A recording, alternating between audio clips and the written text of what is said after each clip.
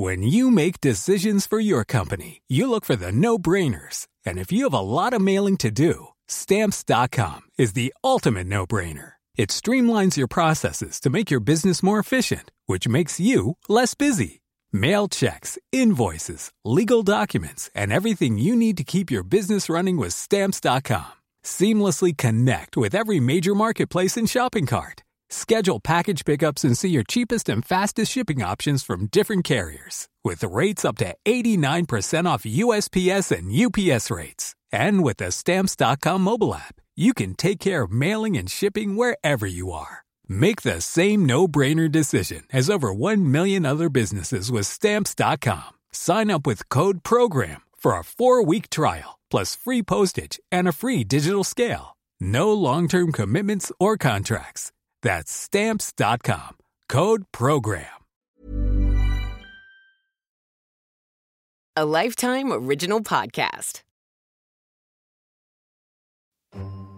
It's January 13th, 2006, Friday the 13th. Police in Buenos Aires are on edge. They're stationed outside of one of Argentina's largest financial institutions, Banco Rio. The tan 2-story building holds tens of millions of dollars in its vault. And right now, it's being robbed. 5 men dressed in costumes are holding 23 hostages inside. Sharpshooters are stationed at every window, waiting for an opportunity to take the armed robbers out. And news cameras are setting up to broadcast the whole thing live. They catch a glimpse of one of the robbers, their main contact inside the bank. They call him the man in the gray suit.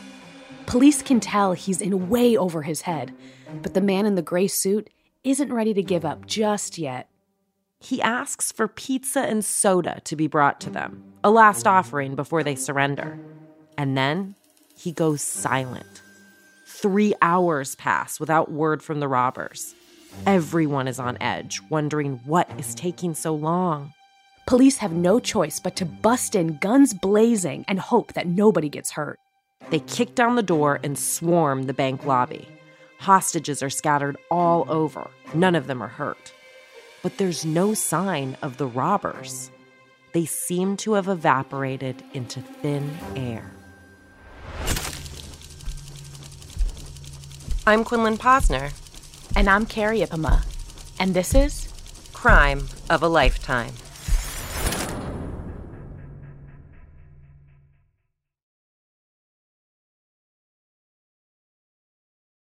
So, how did a group of masked burglars disappear under the police's noses? Well, it began like it ended, with a puff of smoke.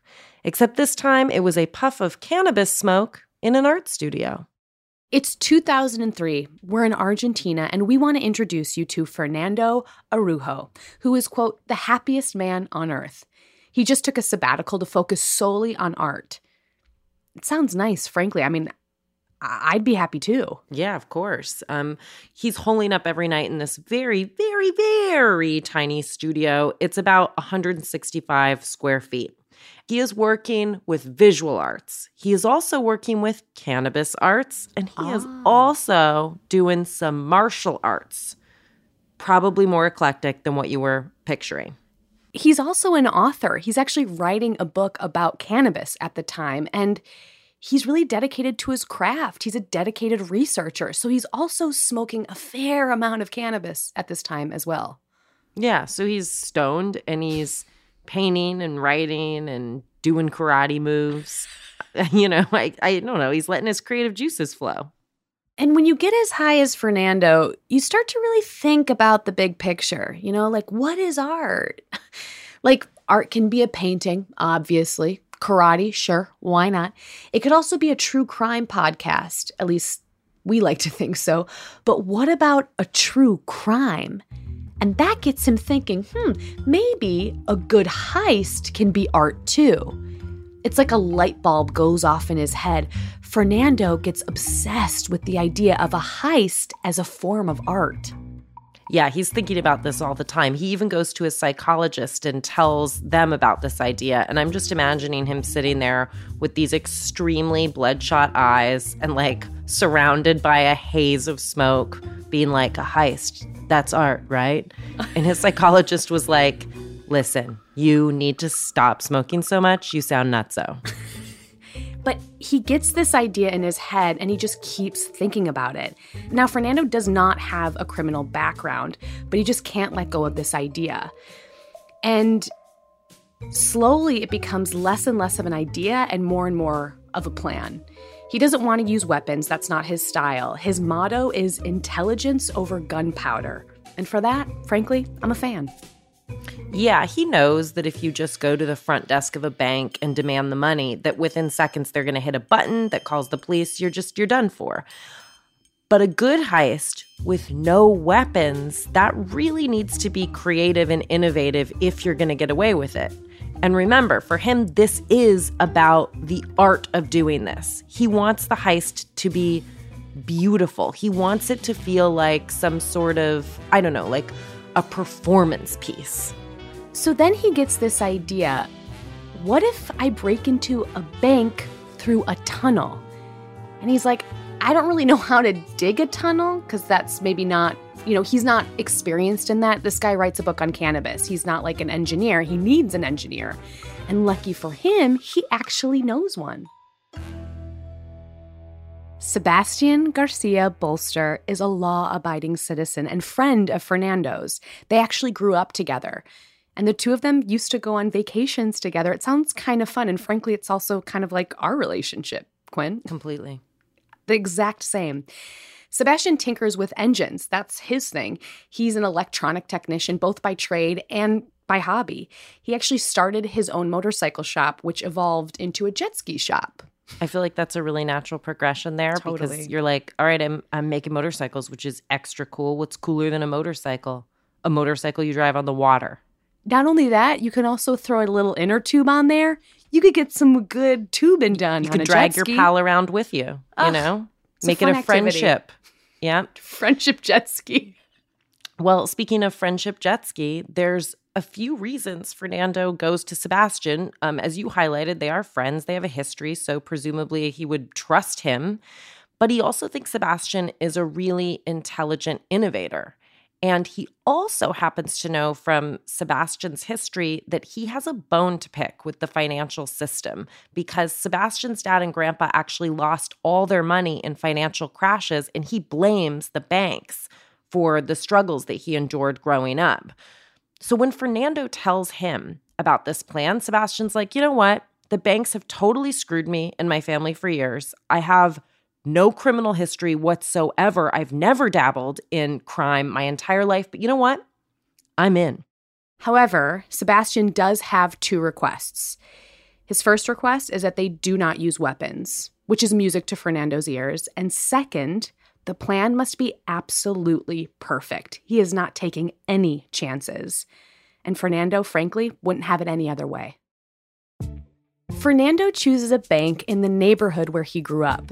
It's on the corner of Libertador Avenue and Peru Street. It's the Banco Rio in Acasuso. It's just north of Buenos Aires. He then rents a house just a few blocks away from the bank, and he begins mapping out how to access it via an underground tunnel. He and Sebastian get to work right away. They are troubleshooting every element of this heist. They are doing their homework and then some. They take this very seriously. We talked about this a couple episodes ago, but it is always comforting when these robbers work hard and are diligent about the work. We really appreciate a job well done. And that's what they're doing. Absolutely.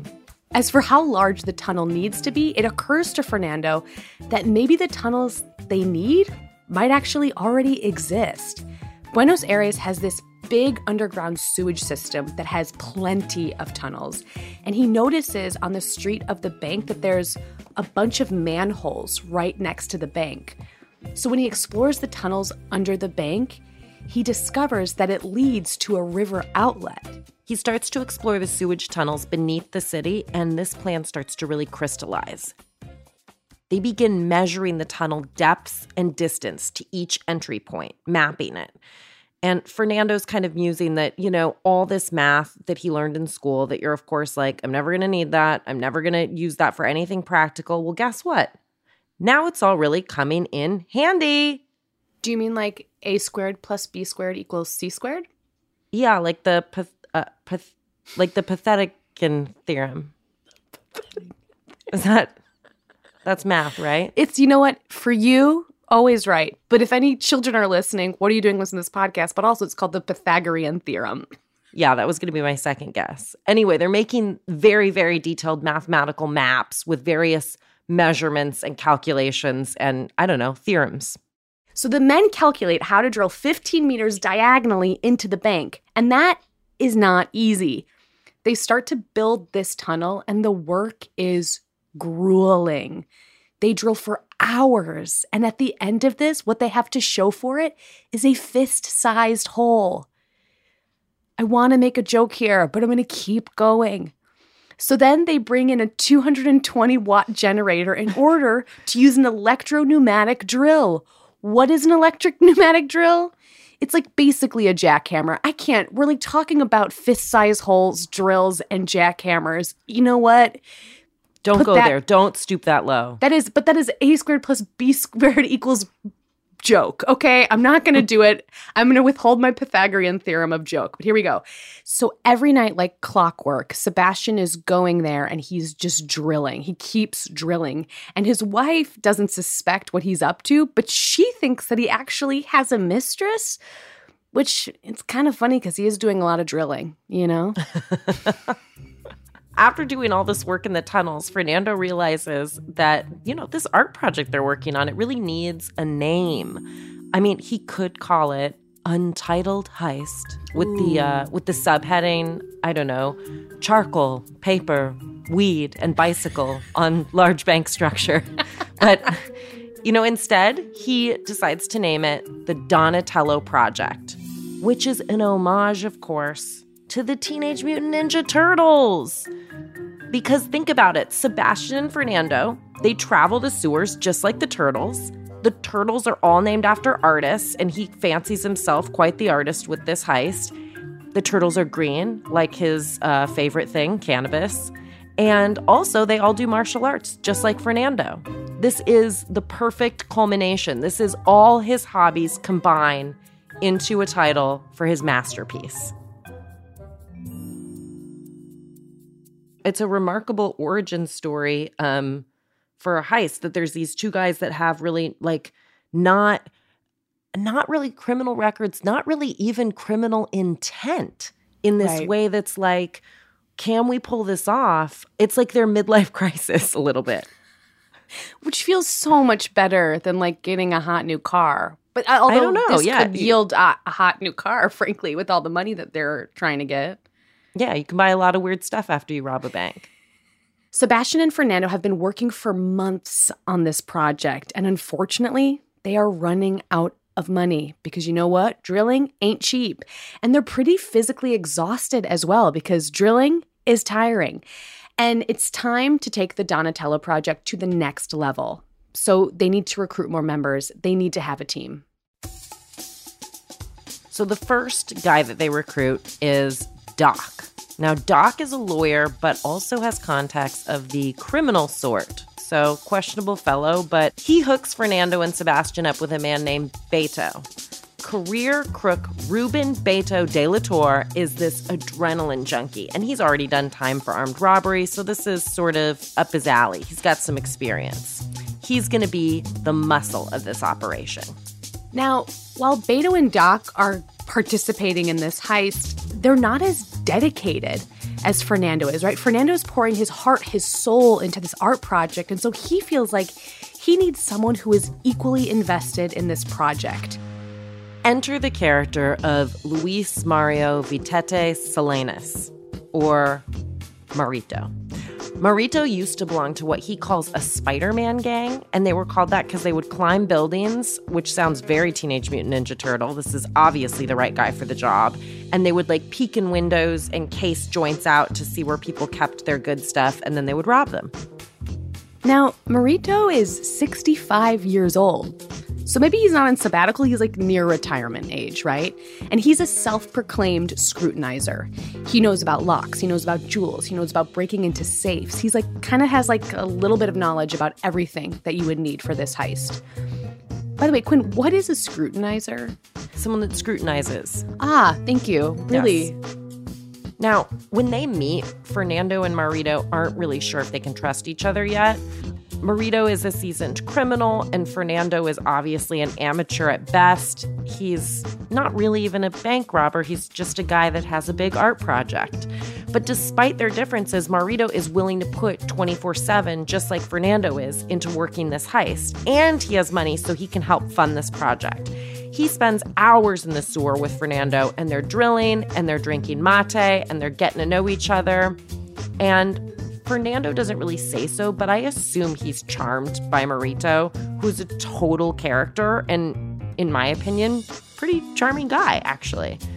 And so pretty quickly, Marito's hesitation also turns into respect as he comes to the realization that Fernando is kind of this crazy genius. Now, this is a long-term investment, this art project, you know? This isn't something you can DIY over the weekend, like Quinn's holiday decorations. No. Rude, but true. But true. This takes the crew around a year's time to prepare the tunnels below and to drill the hole that will eventually lead into the vault. And we've said it once, we've said it before. We love prep time, you know? We do. We love prep time. Yeah. We enjoy robbers who put their energy into their work. So then these guys, they design a mini hydraulic to open the safety deposit boxes. It can open a box in 7 seconds, and no one will be able to hear it. And they call it the power cannon. Going after boxes is a smart tactical call because after several financial crashes in Argentina, there's a lot of trust that's been lost between folks and banks. So a bunch of rich people are keeping all their savings in safety deposit boxes rather than accounts. So this is smart. So at first, Fernando thinks that once they get the loot into the tunnel, that they can easily head out towards the river outlet that they found earlier. But then he starts to realize, well, if the police know we're in the sewer, that's exactly what they'll expect us to do. So then he gets this idea, what if we actually go deeper into the city? The cops can't possibly wait on every corner and watch every single manhole. And besides, all eyes will be on the bank at the time that they get out. So that also means that they have their choice of what spot to surface from. So they start to prepare mentally as well for this heist. What that looks like is they're going to be studying tactics and techniques that are used in hostage situations, and they're going to listen on police radios. They want to try to get into the head of those that they'll be up against, the police. Next, they hired their getaway driver. It's this guy called Julian Zayo Echevarria. He's known as El Paisano. They also hire a guy known only as the Kid, just to play the part of a burglar. So there are now 7 of them in total. Ocean 7, if you will, or what I like to refer to them as Sewers 7. Oh, that's good. So Sewer 7, they buy an old van, they customize it so that it has a floor hatch so that they can park it above a manhole, and then they can climb directly into the vehicle without ever going onto the street or being seen. So Beto, Fernando, Sebastian, Marito, and Julian are busy at work at the home of Beto. Now, Beto doesn't live there alone. He lives there with his wife, Alicia, and she's there, she's watching. So the men see her watching, they're like, what the heck? I mean, it's pretty obvious that this whole thing needs to be top secret, and so the introduction of somebody new is going to put all of them really on edge. But Beto, he's been with Alicia for 18 years and presumably trusts her. After all, she is the mother of their young son and the stepmother of his older son. So I guess it's going to be Sewers 8. Mm-hmm. Not the sequel. Right. I gotta say, Sewers 7 felt right. And, Alicia's not a part of the heist, but she's in the know. So, it's not quite Sewers 8, but it feels like Sewers 8, Yeah, but Sewers 7 sounds so much better. And frankly, I like the alliteration of Sewers 7. Lucky number 7. You know, it just works. Yeah, it's alarming to see new people around. Not that she's necessarily on board, but she's a witness. When anyone else knows what you're doing, you're upping the risk pretty substantially. And we know that these guys are planners, they're thinkers. They don't feel great when this dude's wife shows up. They're like, hey, bro, read the room. We were not issuing +1s for this event. Yeah, it's like showing up to a wedding with a +1 and you didn't get that invite. They don't have a place setting for you or your date. No, and they're making the face of someone that's throwing a wedding and someone walked in with a +1 they weren't issued. That's the face all those guys made.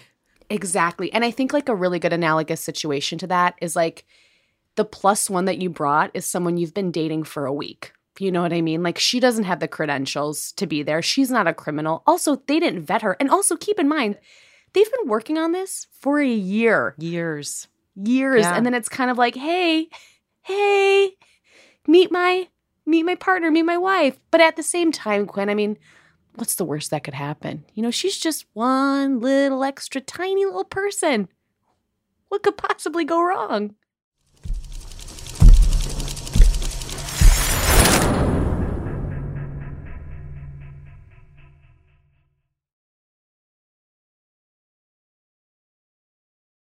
Another year goes by. Fernando has now been working on the Donatello project for 2 years. The team is assembled, the hole is dug, the getaway vehicle is waiting. It's now or never. It's game time.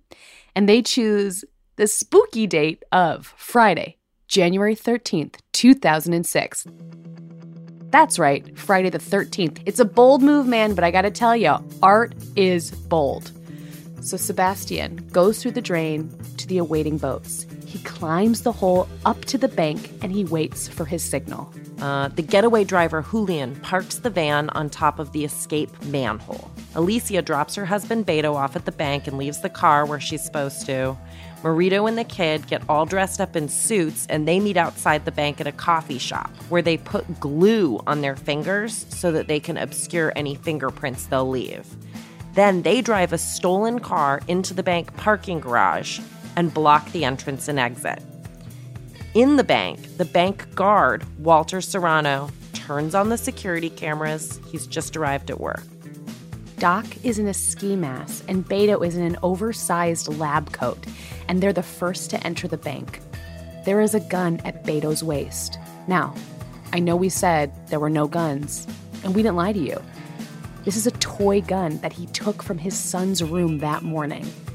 Beto pulls out the toy gun, yells freeze, and goes for a security guard. Beto orders everyone on the floor, and the security guard at this point has already sounded the alarm. The police get the call at 12:38 p.m. Finally, our mastermind, Fernando, parks a stolen car in front of the bank with tire spikes and oil cans in the back seat, and he leaves the hazards on. What he's doing is trying to make it look like this is the intended getaway car, so it has the supplies that a lot of people would use if that were the case.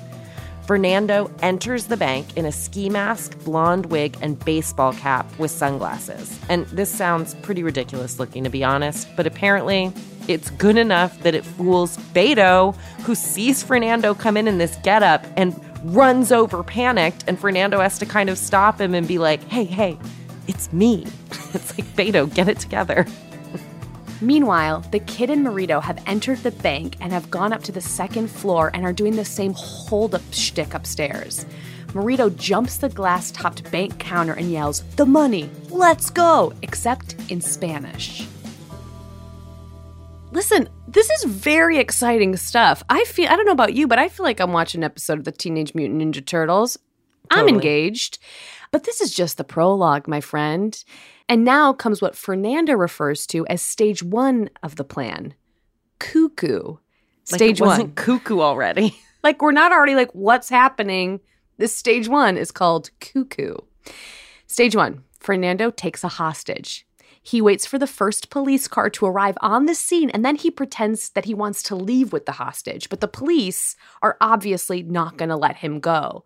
They're not ready to confront this situation and allow him to leave with a hostage, so they have to instruct him to go back into the bank. But that's all just a bluff. He wants that to happen. What is important is establishing that the burglars don't intend to escape in any direction other than out the front. Step 2 is closing the bank door. Easy enough. The front door is secure and the parking garage has already been blocked off. Then stage 3 is to take out the security guard in the basement, Walter. Not kill him, not take him out like that. Just take him out of the equation. Remember, there's no violence. The burglars take the bank operations manager and a hostage down to the basement, and they tell Walter to surrender, but he refuses, and he will not open the vault door to them. But the burglars have planned for this, sort of.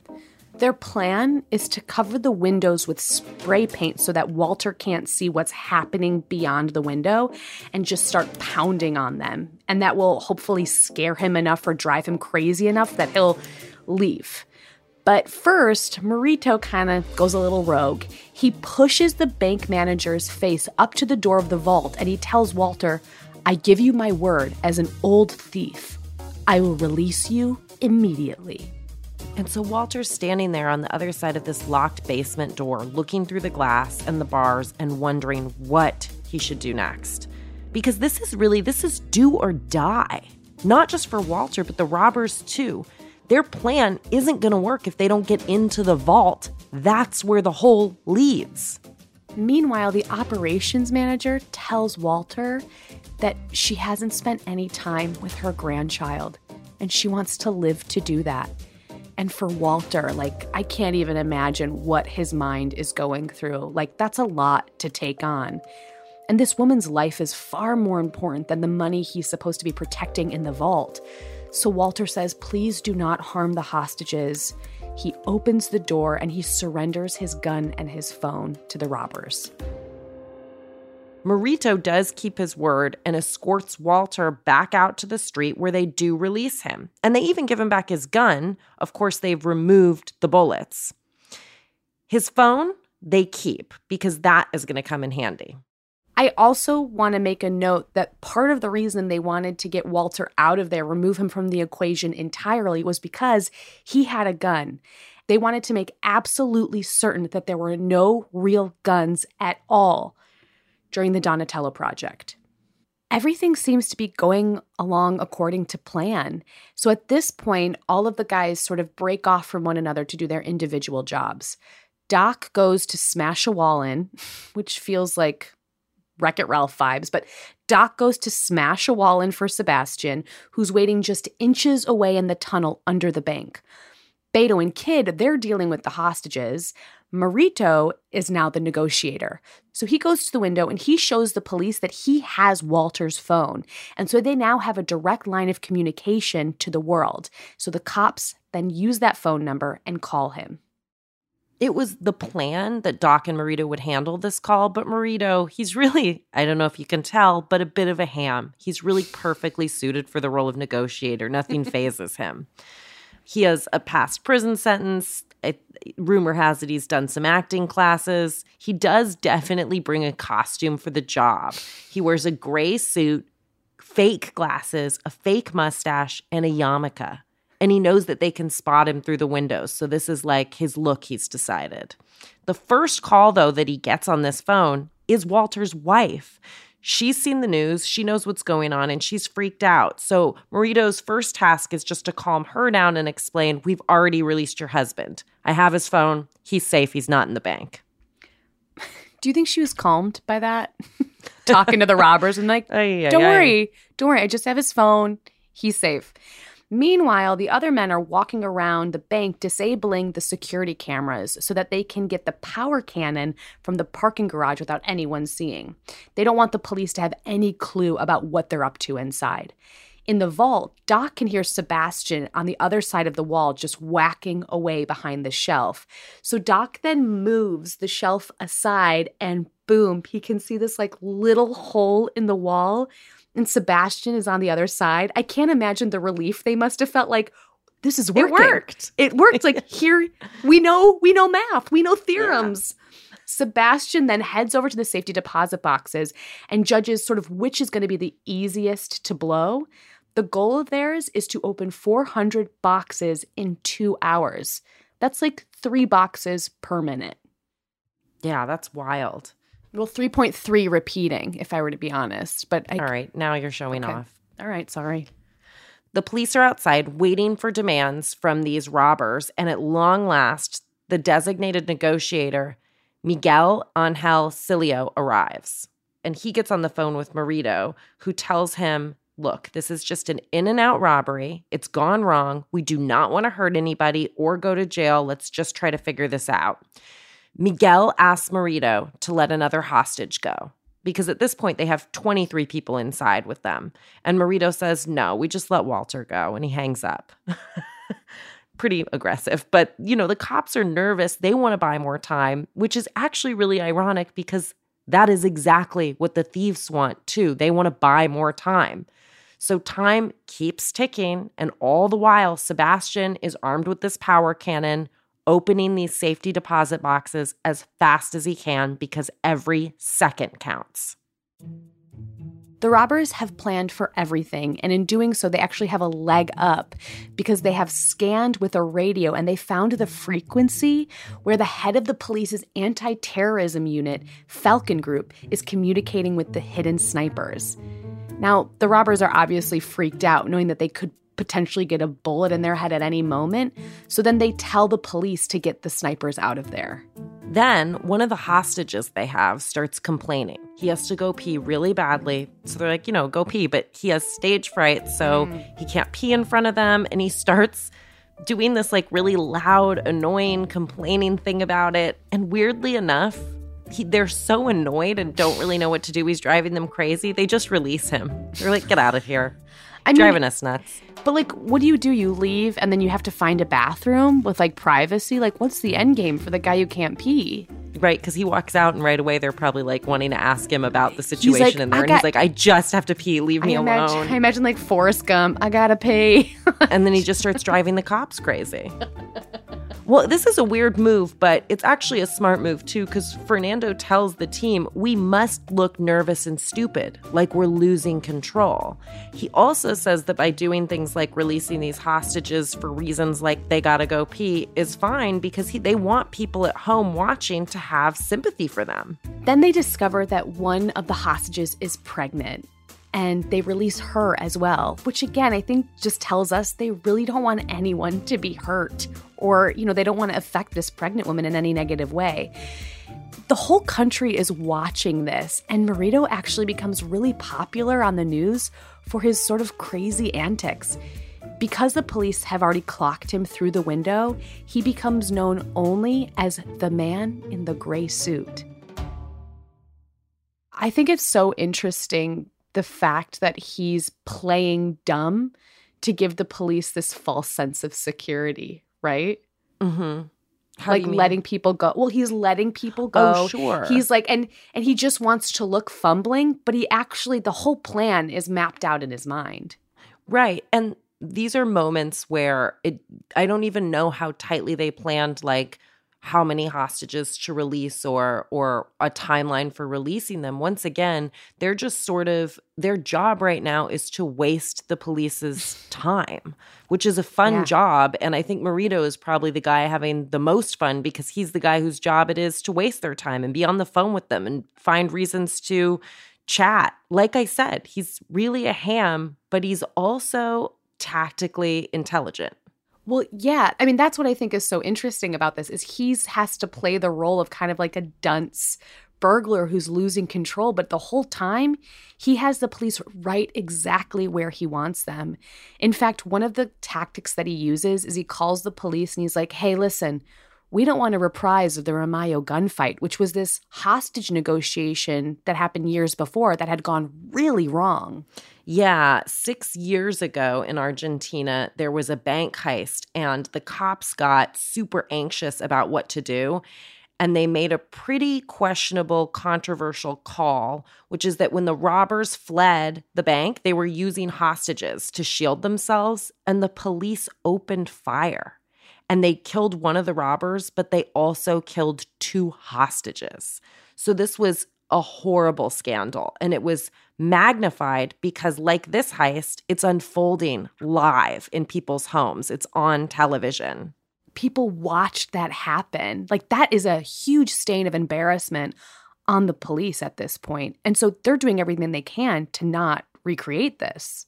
Yes, and the burglars that are robbing the bank right now, they're well aware that this has to be on the police, on their minds. This is recent history, and it's going to impact how they make decisions in dealing with these robbers during this heist.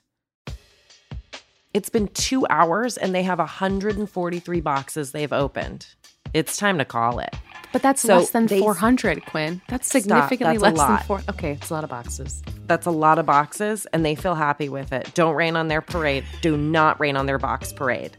So they say, look, we're ready to surrender, but before we got to go to jail and we got to eat that terrible food, we've got this last request.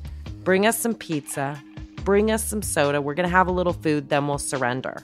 And I think this has to be a nod to probably Michelangelo. I mean, all the turtles were known to like pizza, but Michelangelo, he was the one that loved pizza, right?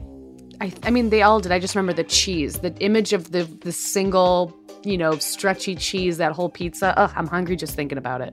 I just love all the turtle through lines in this. Also, for instance, slow and steady wins the race. Listen, they didn't open the 400, Carrie, you're right, but they were slow, they were steady, they didn't make a mistake yet. 2 years of planning this thing, and they sat there, they bought the time they needed to do the crime, and maybe the police are thinking too fast. They're the hare that doesn't realize the turtle has passed you.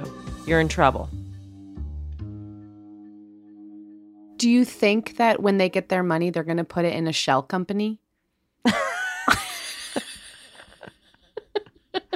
Honestly, I thought of that one. Honestly, the fact that we've been going on and on about this and haven't had a lot of turtle puns feels like a little bit off-brand for us at this point. It feels like a gift to the audience, frankly. You're welcome. While the police organize this fun pizza party for the robbers, meanwhile, are splashing chlorine throughout the bank to cover up any of their DNA. They also toss a bag of hair collected from a barber shop across the whole crime scene, which I just think is just absolutely brilliant. And another thing they do to slow them down is they spread the hostages throughout the 2 floors of the bank. And they tell them, listen, hang tight. The gang needs to have a meeting. Don't move or, we got to kill you. Then they go gather by the hole to lower the loot. And once they all go through the hole, they pull the shelf back in front of it so that if you were to walk into that room in the bank, you would not see a hole. It would just look like an undisturbed room. No one will know how they escaped. My gosh. The men get to the sewer and they find 2 small boats. They're attached to one another. One of them has a motor. And Fernando gets on the boat without a motor and he sort of sprawls over on top of this loot. I guess they didn't want to put bungee cords on the boat. I don't know. So Fernando becomes essentially a human bungee cord. And the goal was that the first boat was going to drag him and the other guys to where they need to go. However, the motor doesn't start. They begin to panic. They have to go now. But they plan for this as well. There's paddles in the boat. So they get out and they start to row like they're on a river safari cruise in the sewers. They're just a few manholes away, like 14 blocks or so. And then they're there. So they jump out of the boats. They climb up through the manhole. They get inside the van that has the hole cut in the bottom. They load all their loot. And meanwhile, back at the bank, the cops are like, wow, it's gotten very quiet in there. What's going on? The men are now at the safe house. They've succeeded. Mission accomplished. They're dividing the money between them and putting them in trash bags. The getaway driver would later say there was money everywhere. They have hundreds of thousands of dollars all split between them. And at the end of it, they see this $20 bill and they can't split it evenly. So they just decide to rip it up. It's the fair thing to do. Whoa. I think that's illegal. Quint, spoiler alert, none of this is legal. That's true. They turn on the news and they get lucky, man. They get to see just in time the cops going into the bank. Oh, what must have been so surreal. It's now just after 7 o'clock. It's 3 hours after they've made their escape. And the police have decided that having lost all communication, they have no choice but to go in. So they smash through a window. They run in, guns drawn. They find the hostages spread out all over the bank. And then the police realize that the robbers aren't even there. One police officer says they evaporated. After more searching, the cops finally find the hole. They find this hole behind the shelf and they're like, wow, they must have crawled through this. And inside it, they find booby traps in the form of fake bombs. And there's a note directly from Fernando. It reads in Spanish, "In a rich neighborhood without weapons or grudges, it's just money and not love." The Donatello Project's reported take is somewhere in the vicinity of $20 million. Pretty quick after the robbery, the Teenage Mutant Ninja Turtles decide to go away for a little while, just in case. You can never be too sure. So Fernando heads to San Juan to go backpacking. That, for the record, would not be my first choice if I was newly rich. But at the same time, probably the smartest choice, Sure, but yeah. I have a backpack filled with money. You're not going to catch me cooking beans on a camping stove. That's not where I'm headed. Guaranteed. I'll hide out, but I'm getting some delivery at least. But he's so filled with energy, like you were talking about. He's buzzing. So I think that he has to go on the run. He has to get this energy out. Yeah. And so when he does so, he brings a police scanner, just for good measure. Marito, meanwhile, goes to Uruguay. He's feeling great. He's, out of jail. He's been spending a lot of time there in his life, and that's not where he is right now. And his pockets are full, and he's with his family, and he's just happy as a clam. Or, maybe happy as an oyster with a big pearl in its shell. Beto and Alicia, their business is doing really well. I mean, they do have a big flux of income, so it's pretty great for them. But their marriage isn't doing so great. You can't buy love. You've heard it before. Here we are again. But Beto stays focused on his priorities. In this case, that's ditching any evidence that will tie him to this crime. So at night, he kind of gets out of the house, he goes on walks, and slowly he sort of just starts getting rid of any evidence that he has. So Beto, all of the cash is still in the trash bag that he originally brought it home in. And one night, he notices that it feels a little lighter. It seems a little low. And so he asks his wife, Alicia, did you take some of this money? And she's very quick to say, oh yeah, for sure I did. I took about $300,000. And then he notices a few days later that there's some sterling pounds that he had hidden in another location, and that was gone. He's like, hey, Alicia, what's going on? He asks her to bring them back, and she absolutely refuses to do so. He then takes what remains and he leaves home with it. And Alicia is pissed. She is peeved. She's not having it. No, and we don't really know what went down between Alicia and Beto before the cops got called. That's a mystery. Beto changes his story. Alicia never really publicly tells hers.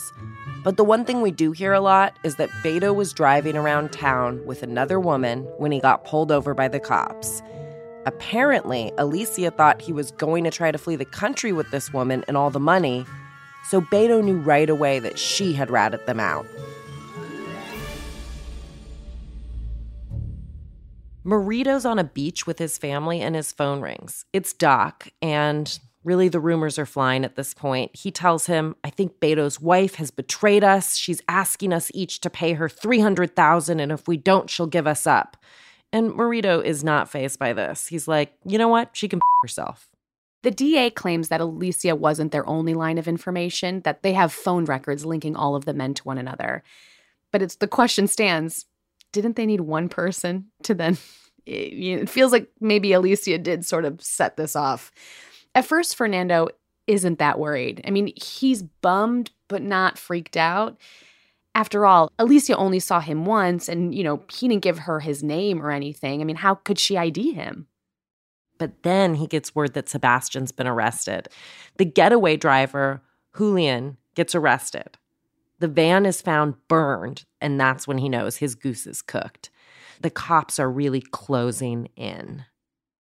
Marito is told by his lawyers to come back to Argentina, and he gets on the plane, and when eventually they arrest him, he insists that he was in Uruguay at the time of the robbery. And out in the wilderness is our man Fernando. He's walking along, and he's approached by two guys. They pull out a rifle, and they tell him he is under arrest. And he feels surprisingly calm about it. Yeah, and he should be. It's not really the worst situation he's seen. The judge gives him house arrest, actually, and says he can go to the gym every day and do martial arts instruction while he waits for his trial, which doesn't come for 4 more years. You know, dang it, right? It's like this pesky Beto and his wife. It's like we knew. Yeah, it's almost like we knew where the story was going. I just can't believe these guys were totally in the clear after all this hard work, and then to be taken down so easily, it feels like for such a sort of silly domestic dispute is what really leads to their ruin. Totally. I mean, the only silver lining I will say is that because they were caught, we now know what happened and can tell you this story. So that's my silver lining. I don't think they see it as such. I also think it's interesting that, like, Alicia, she was punishing herself too. Like, this is the father of her kid, and he has all this money. It's a little like you really couldn't see the forest for the trees. Like, she could have held this over his head for years, and gotten money that way. It just feels a little bit like you threw the baby out with the bathwater, or as I like to say, you threw the husband out with the loot. That old adage. Seems like she could take a lesson from Fernando or Sebastian in making plans, right? Yeah. Go out for a walk. Hey, if you're upset, take a walk. Eat something, drink a glass of water. Don't rat out your husband who has hundreds of thousands of dollars that you can have access to. Just seems a little foolish. It's February 2010, and it's time for the trial that has been deemed the robbery of the century. About 600 witnesses will testify. And in the trial, it comes out that the robbers apparently sang happy birthday to one of the hostages. There was also word that the hostages were able to talk on their phones to their relatives to let them know that they were safe. Yeah, it's painting kind of a nice picture of our main characters. And then comes the issue of the weapons. So this is the real thing this case hangs on. The men had known that the sentence was going to be far different if they used real guns, even if they'd never fired them. Security guards at the bank claim that these were absolutely real firearms that they saw, but it seems like the guns that were left at the scene were all toys. And, not to put too fine a point on it, but they are Teenage Mutant Ninja Turtles, so that does seem very fitting. The court finds enough to support this, that there were no real weapons used. Julian, who is the getaway driver, he got 10 years. Beto, who was the muscle and the one who ratted out all of his friends because he was having affairs, he got 15 years. Sebastian, the engineer, got 9 years. Fernando, the mastermind of this whole plan, our cannabis-smoking artist, he got 14 years. That day in the garage, Doc and the kid were not there. And so Alicia was never able to describe those two, and so they never got caught. But none of the men, even the ones that got caught, ended up serving those sentences we just told you about in full. Today, all the men are free, and they are celebrated for this notorious heist. Their story was in fact immortalized in a 2020 thriller comedy movie, The Heist of the Century. And Fernando says of the robbery, you know what? In the end, all the participants in the story won. The district attorneys were promoted. The police officers became commissioners. The judges were awarded. The victims got back more than they had. The game ended with everyone winning. All of the thieves were shortlisted for a SUR award, which is basically the Argentinian Oscars, in connection to their work on the movie, The Heist of the Century. In fact, funny enough, it was his desire to work on the film that made Sebastian say for the very first time publicly that he was in on the crime. The men who committed this crime have become folk heroes, essentially. Not only that, but the haul from this Banco Rio heist, it was never recovered. It's not clear how much money they took from the bank. And in the end, they won't say. They won't divulge it. And they will not say if some of it is squirreled away somewhere. It is, right? Like, there's been no extensive effort to recover this money owing to insurance and the bank's agreement with the victims. But by some accounts, what was taken is between $20 and $70 million. This heist caused cops to adapt their hostage protocol a bit and never assume that what appears to be happening is the actual full story. And they call this precaution the man in the gray suit protocol. Carrie, I love this story. Quinn, I love this story too.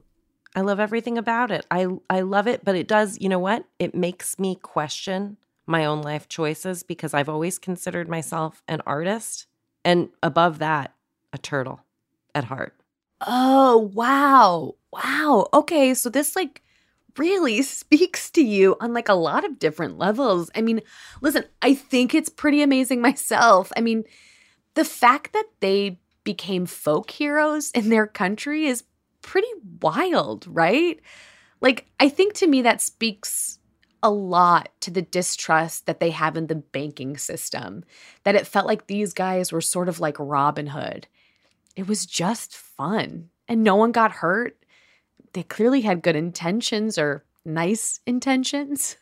Yeah, I think what's so wild to me is it seems to be very obvious that they all still have some of this money hidden somewhere. Absolutely. I know they recovered some of it. I know that they just happened to find it. But I really, really think, especially in watching the documentary about this, that Marito is very sassy when they ask him about it. He's sitting in a hot tub and he's well, I think he jokes with them where they're where's the money? And he goes, oh, it's in bank account number. And he starts to just list numbers and then he laughs and then just slips under the water in the hot tub. He's just come on, you guys. Obviously, I have the money. Obviously, I'm not going to talk about it. And it gives me a smile. Of course. Well, similarly, there's an interview in GQ that Sebastian is giving. And at the end, they talk about how they had a couple of bottles of wine. They had food. He's smoking a joint. And when the interviewer goes to pay for it, he looks at the interviewer and he goes, no. Tonight, it's on Banco Rio. They all fully cop to it. I will say it's a decent investment at this point. Here's where I think it's unforgiven. If they have heirlooms that families have, that to me, priceless artifacts can't be replaced. I don't love that. Okay, the family that lost their great grandmother's prize necklace are probably really sad, and they don't want the money. They just want the necklace back. Well, not only that, but even though they didn't hurt anybody, I would feel, remiss to not say that if you're in that bank and somebody's got a toy gun and they're telling you that you might die, it probably feels real. You don't feel great. And I don't think you feel great for a while after that. And I think when you hear it was a big trick and an art project and a fake gun, I don't know that changes any PTSD you potentially have from the situation. Right. Well, one thing's for sure. I did like this pack of thieves. They all seem to be pretty stand-up guys, maybe with the exception of Beto, who I'm a little bit judging for driving around with other women. I don't like how careless this guy is, right? He's hey, everyone, here's my wife. And then she hates me. He's the loose end. Yeah. And they did it at his house. It's a little oh, God. But at the same time, I said it once and I'll say it before. I'm happy they got caught so that we can tell this story because it's a pretty great story. And meanwhile, a couple of them didn't. How bad do you want to know how Doc and the kid are doing out there with their full share, never having been caught? I hope they're on Hinge and you meet one of them. Oh, I do too. I'm single. Come find me.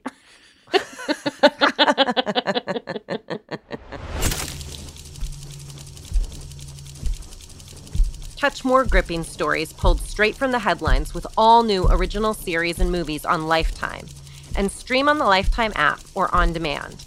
Check out mylifetime.com to find out what's airing because it just might be the case we talk about next. We used many sources in our research for today's episode. Among the most helpful were the following: an article from GQ entitled The Great Buenos Aires Bank Heist by Josh Dean, and a Netflix documentary entitled Bank Robbers: The Last Great Heist. We highly recommend you check out these sources if you'd like to learn more. Crime of a Lifetime is produced by Tanner Robbins. Our associate producers are Hazel May and us. Quinlan Posner. And Carrie Ipama. Our sound designer and editor is Hansdale Shee. Our senior producer is John Thrasher. McKamey Lynn is our supervising producer, and Jesse Katz is our executive producer. If you like what you hear on the show, please subscribe, rate, and review Crime of a Lifetime on Apple Podcasts or wherever you get your podcasts. Thanks for listening, and we'll see you next week.